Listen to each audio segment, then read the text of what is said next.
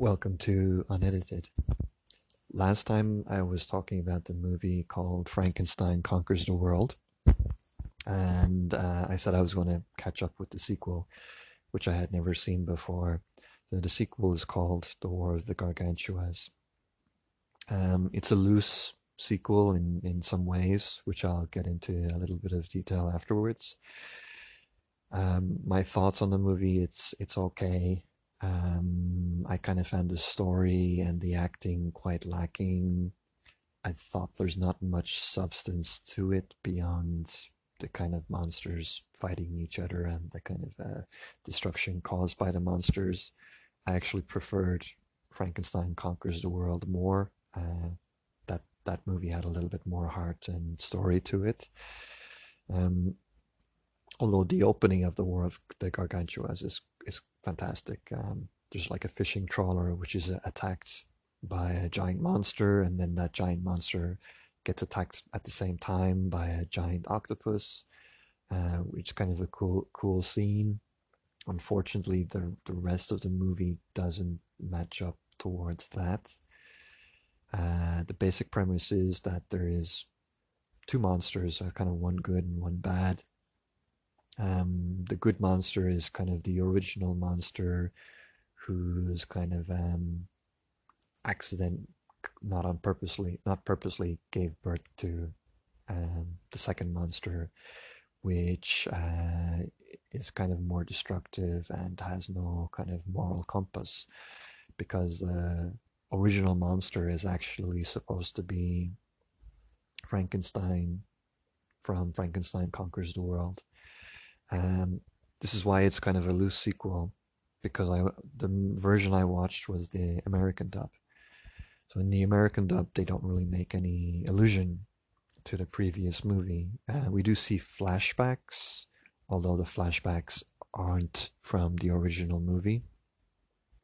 What happens is that the design of the monster was changed. So in Frankenstein Conquers the World, the monster is quite human looking as a boy, and when it becomes like a full size monster.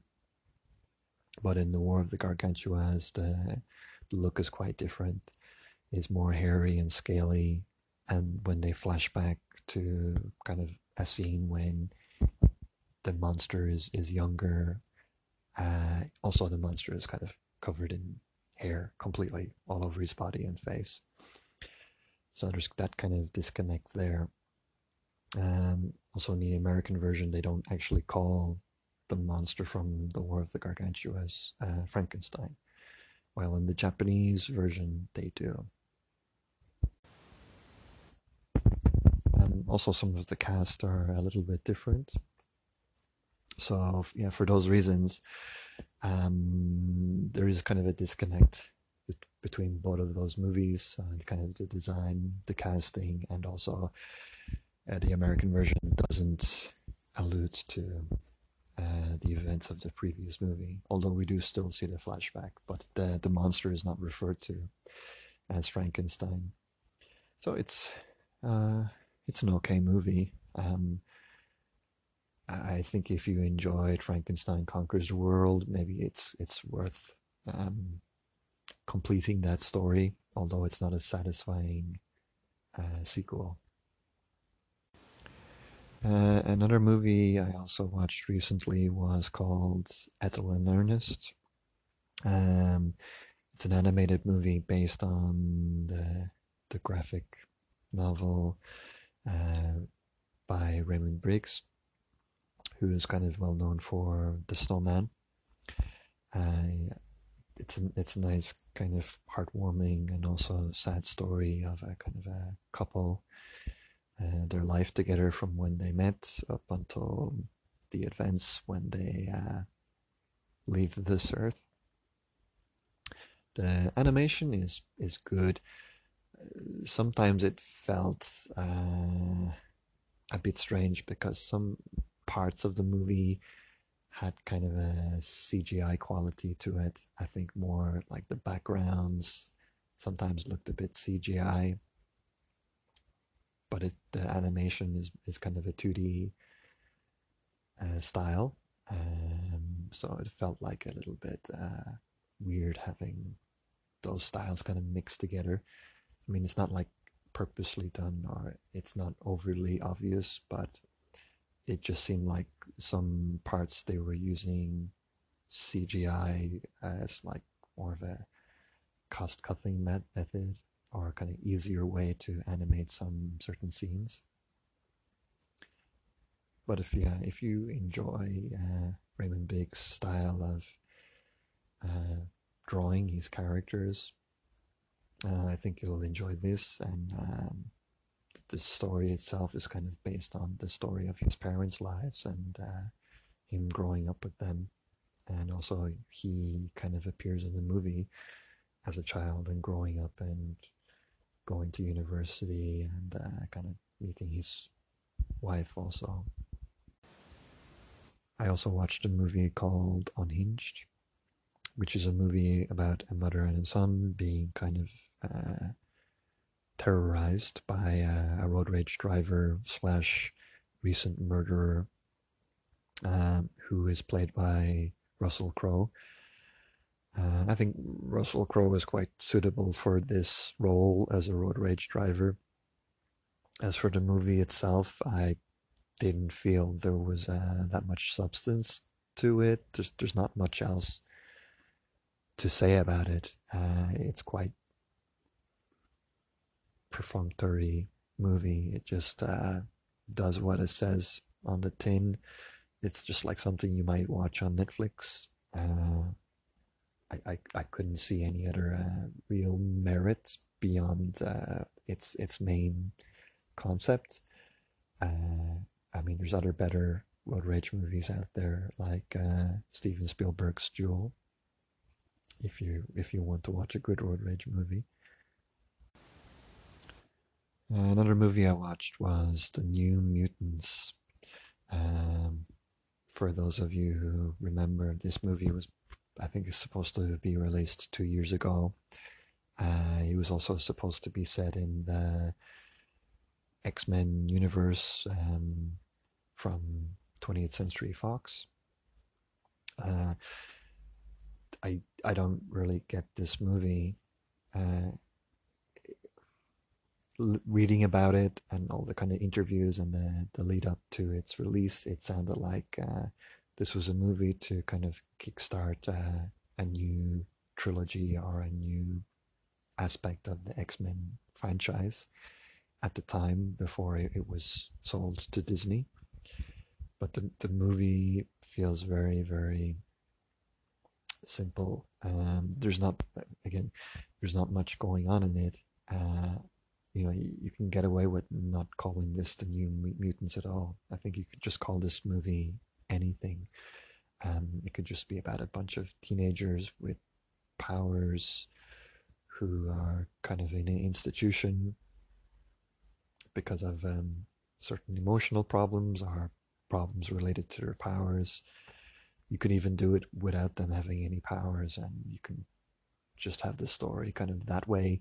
It could be more like a psychological thing or kind of inner demon, more like something related to their dreams and not so connected to reality. You could do it that way. But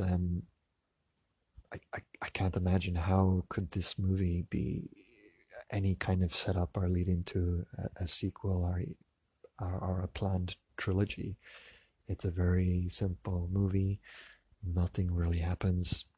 I was quite bored throughout it. I was just waiting for it to finish. Basically, acting is fine, but if you want to compare it to any of the previous X-Men movies that have been released, it's really nowhere. It's just very, like I said, simple movie.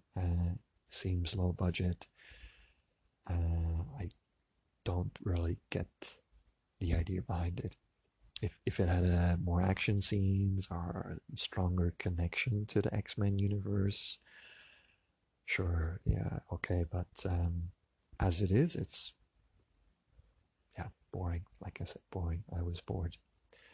There is kind of some references to the X-Men universe, they do mention X-Men, and they do mention the Essex Corporation, which was seen kind of at the end of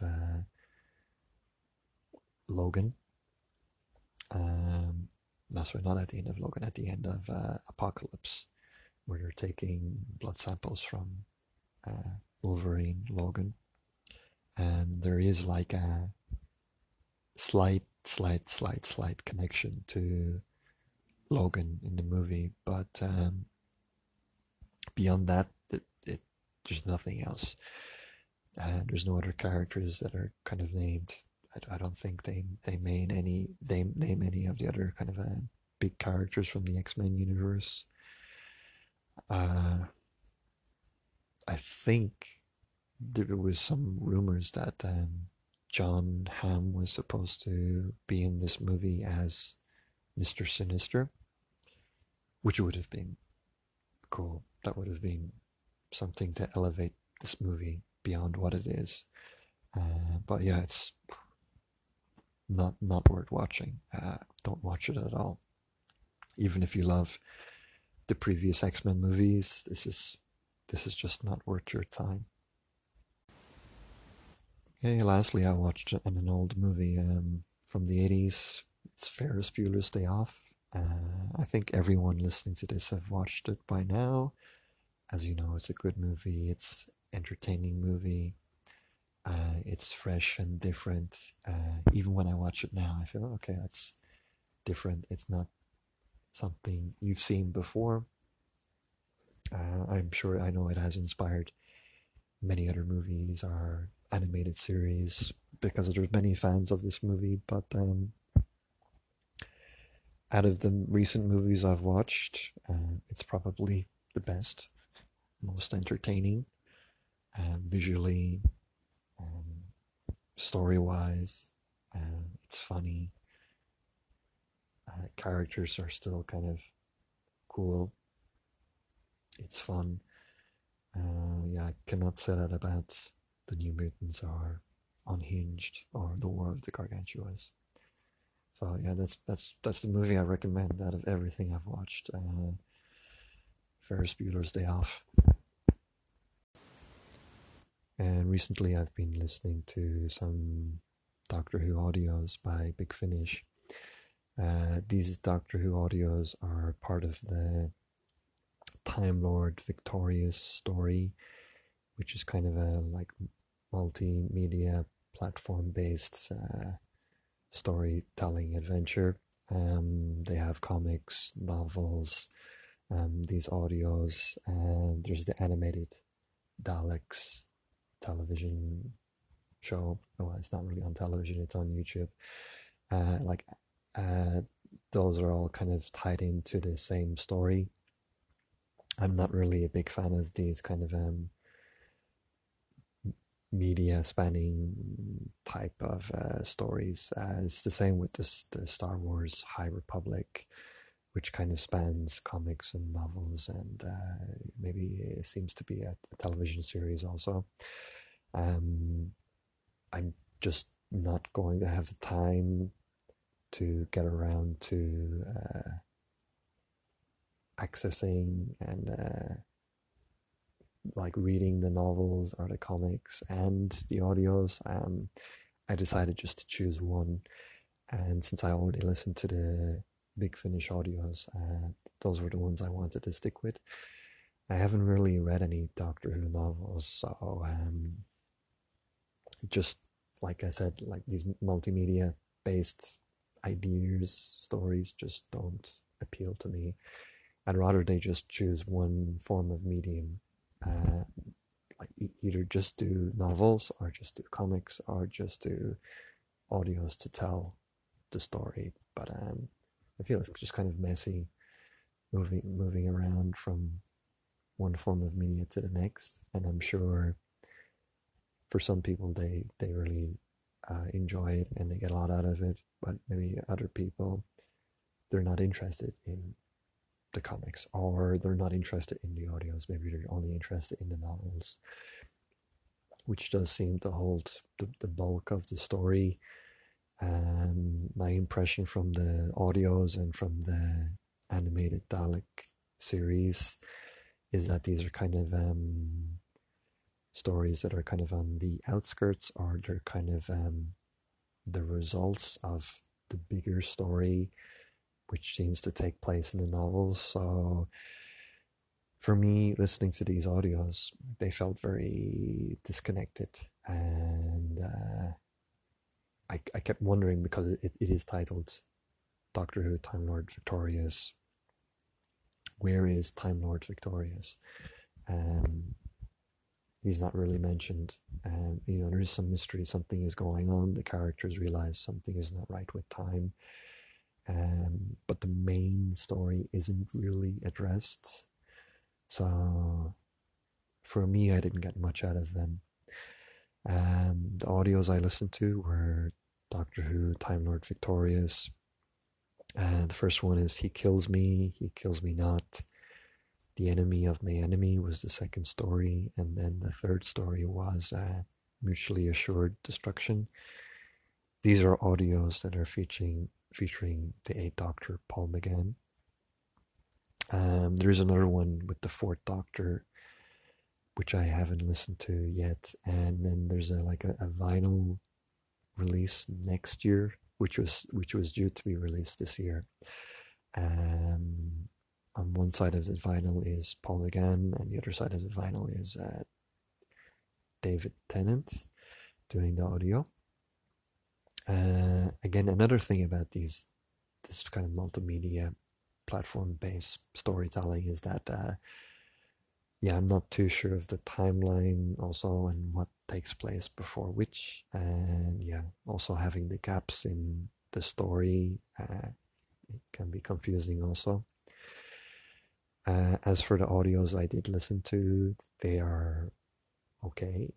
Again, Paul McGann is always great in these audio adventures. You could have easily dropped the Time Lord Victorious tag and just have him as kind of a short trilogy of audio stories with the Doctor and the Daleks and the Ood. I think it's Brian the Ood. I could be wrong. One Ood. I think his name is Brian. Other audio series I listened to, which was a lot more anticipated by myself, and one I was more excited for, was the 10th Doctor and River Song audio series. As most of you know, that the 10th Doctor met River Song in a two-parter, and for most of us that was their only meeting, although other meetings are alluded to, although their timeline is mixed up. But it did seem like she had met the 10th Doctor before, because she recognized him, although we never got another story with the 10th Doctor and River Song. What came next was the 11th Doctor with Matt Smith, and continuing River's story there. So it was kind of exciting to delve into other stories between the 10th Doctor and River Song, and I think David Tennant is fantastic in the audio. A little bit disappointed with this audio series, for no really good reason. It's mainly because when I listened to it, I was kind of expecting to have the Doctor and the River Song that we knew from the original two-parter, where they first met and where we first see River Song and Doctor Who. But the River Song in this one, in particular in the first episode and a little bit in the second episode, felt very much like the younger, more playful, more wicked River that we are kind of accustomed to from her later appearances, and most certainly from the Diary of River Song, where usually the doctor is always on his back foot, and kind of River knows everything and always kind of has an upper hand against the doctor. But again, the River that we meet the first time is the River who was kind of matured and maybe had already spent a lot of time with the doctor. But maybe this second meeting with River for the 10th Doctor is a younger version of her, when she is more kind of devilish and playful and kind of having an upper hand against him. So that felt a bit weird. Maybe if it was again with Matt Smith Doctor, with the 11th Doctor, maybe it would feel more familiar to her appearances in his episodes. But the only appearance with the 10th Doctor, she was a little bit more dialed back and reserved. But yeah, when I think about it more, yeah, probably it's because she herself had matured as a person, and she is a little bit of an older character by that stage, and had a lot more experience and a deeper relationship and bond with the Doctor, which probably could say made her more mature. Of the 3 audio stories in this series, I thought the 3rd story was quite fun, and the River felt more familiar to her first appearance when she met the 10th Doctor. Interesting that these audios were recorded in lockdown, but they sound fine to me. They sound perfect. You wouldn't notice it.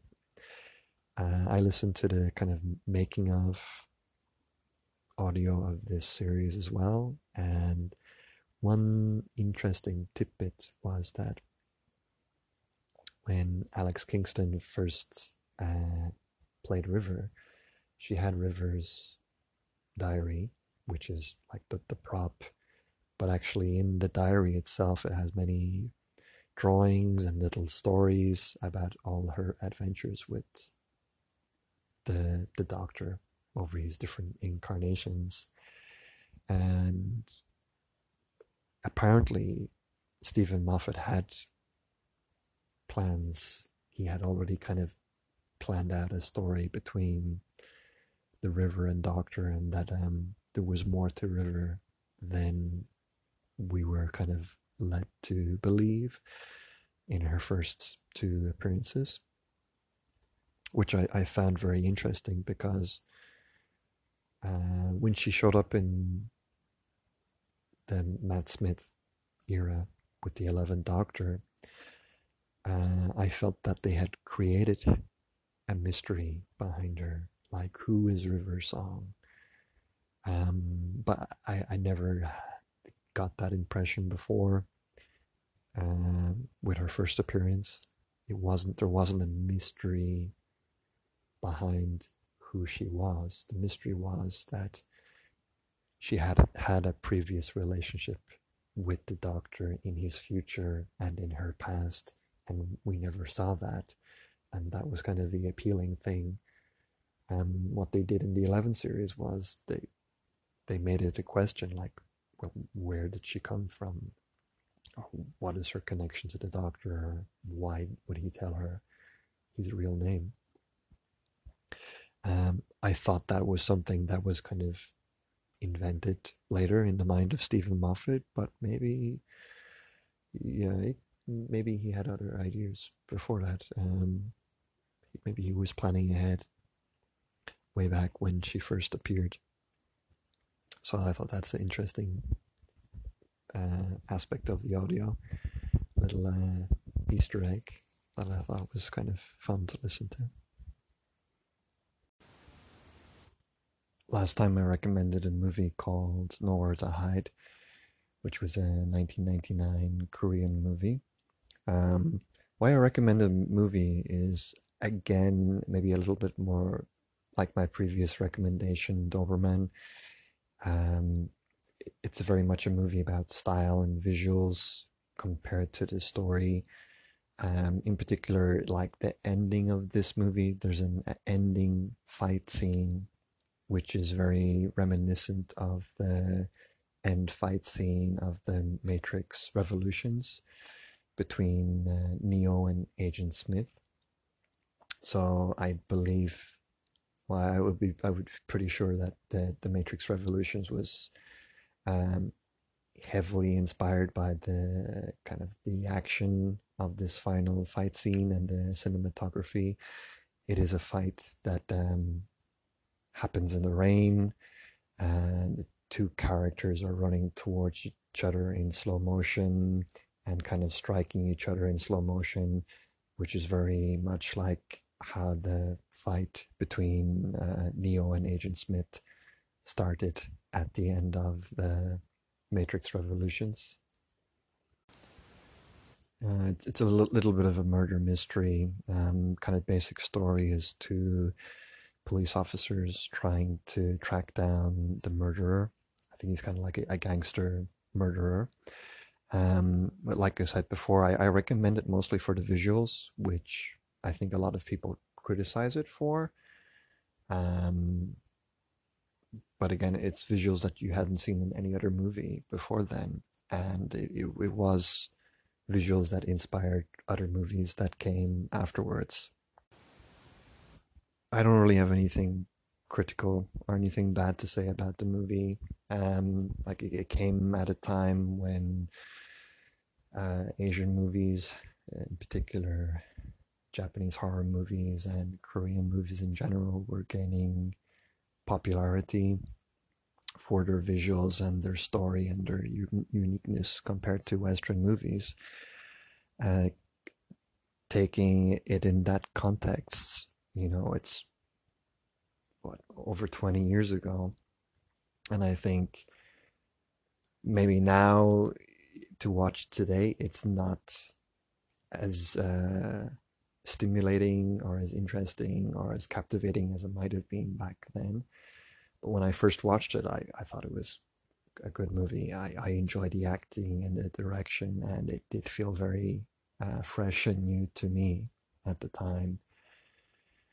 I think when it was released, it was the second highest grossing movie for that year at South Korean movie theaters. Yeah, so like check it out. I don't notice it getting talked about much these days. I think if you're a Matrix fan and you're kind of interested in the origin of some of the fights and the visuals in those movies, I think it's fun to trace back where some of those inspirations came from. So yeah, definitely check out Nowhere to Hide. I don't have any recommendation for next time. There are lots of movies I can recommend, but yeah, sometimes I forget what I recommended from before. So I have to kind of listen to my previous podcast and see, oh, what was I talking about? Um, so I think what I'll do in future is I'll maybe recommend a movie and maybe talk a little bit about it, but I won't leave it until the next week to go into further detail. I think I'll just talk about it at that time because I'm forgetting about it each time. And yeah, if there's something I'm really passionate about or something that's been on my mind to recommend or something I've just been thinking about that I haven't been thinking about recently, yeah, definitely I'll recommend it. So everyone take care, especially at this time. Um, Hope your your week and your month and the end of your year is going better than it usually does for most of this year. Yeah, stay safe.